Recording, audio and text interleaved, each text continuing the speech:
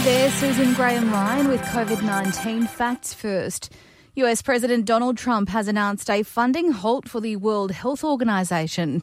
He's criticised its handling of the COVID-19 pandemic, saying the group's promoted China's disinformation about the virus.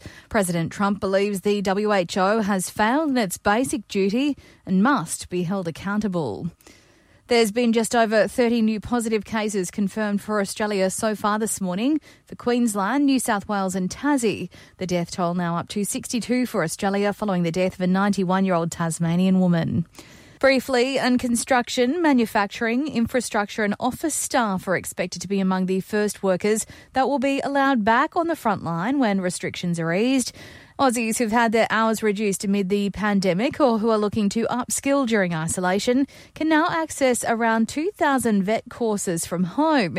It's part of a shake-up of the MySkills website. And even our friends on Sesame Street are self-isolating. They've been getting together on video chat for us all to see, while the Cookie Monsters told The View it's important to look after ourselves. There are lots going on right now, and, it's important to take a moment for yourself.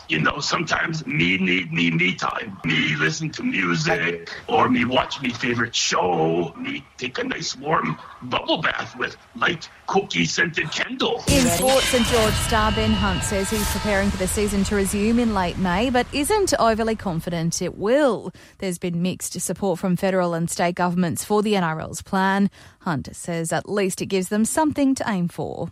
At the moment, we're training and planning like that's going to be the date. We know for sure it's not going to be before then. So if we're training and doing all the right things to get ourselves in a position for that date, then that's the best we can do. And the Tour de France has been postponed amid the global pandemic. That's the latest. I'm Susan Graham-Ryan.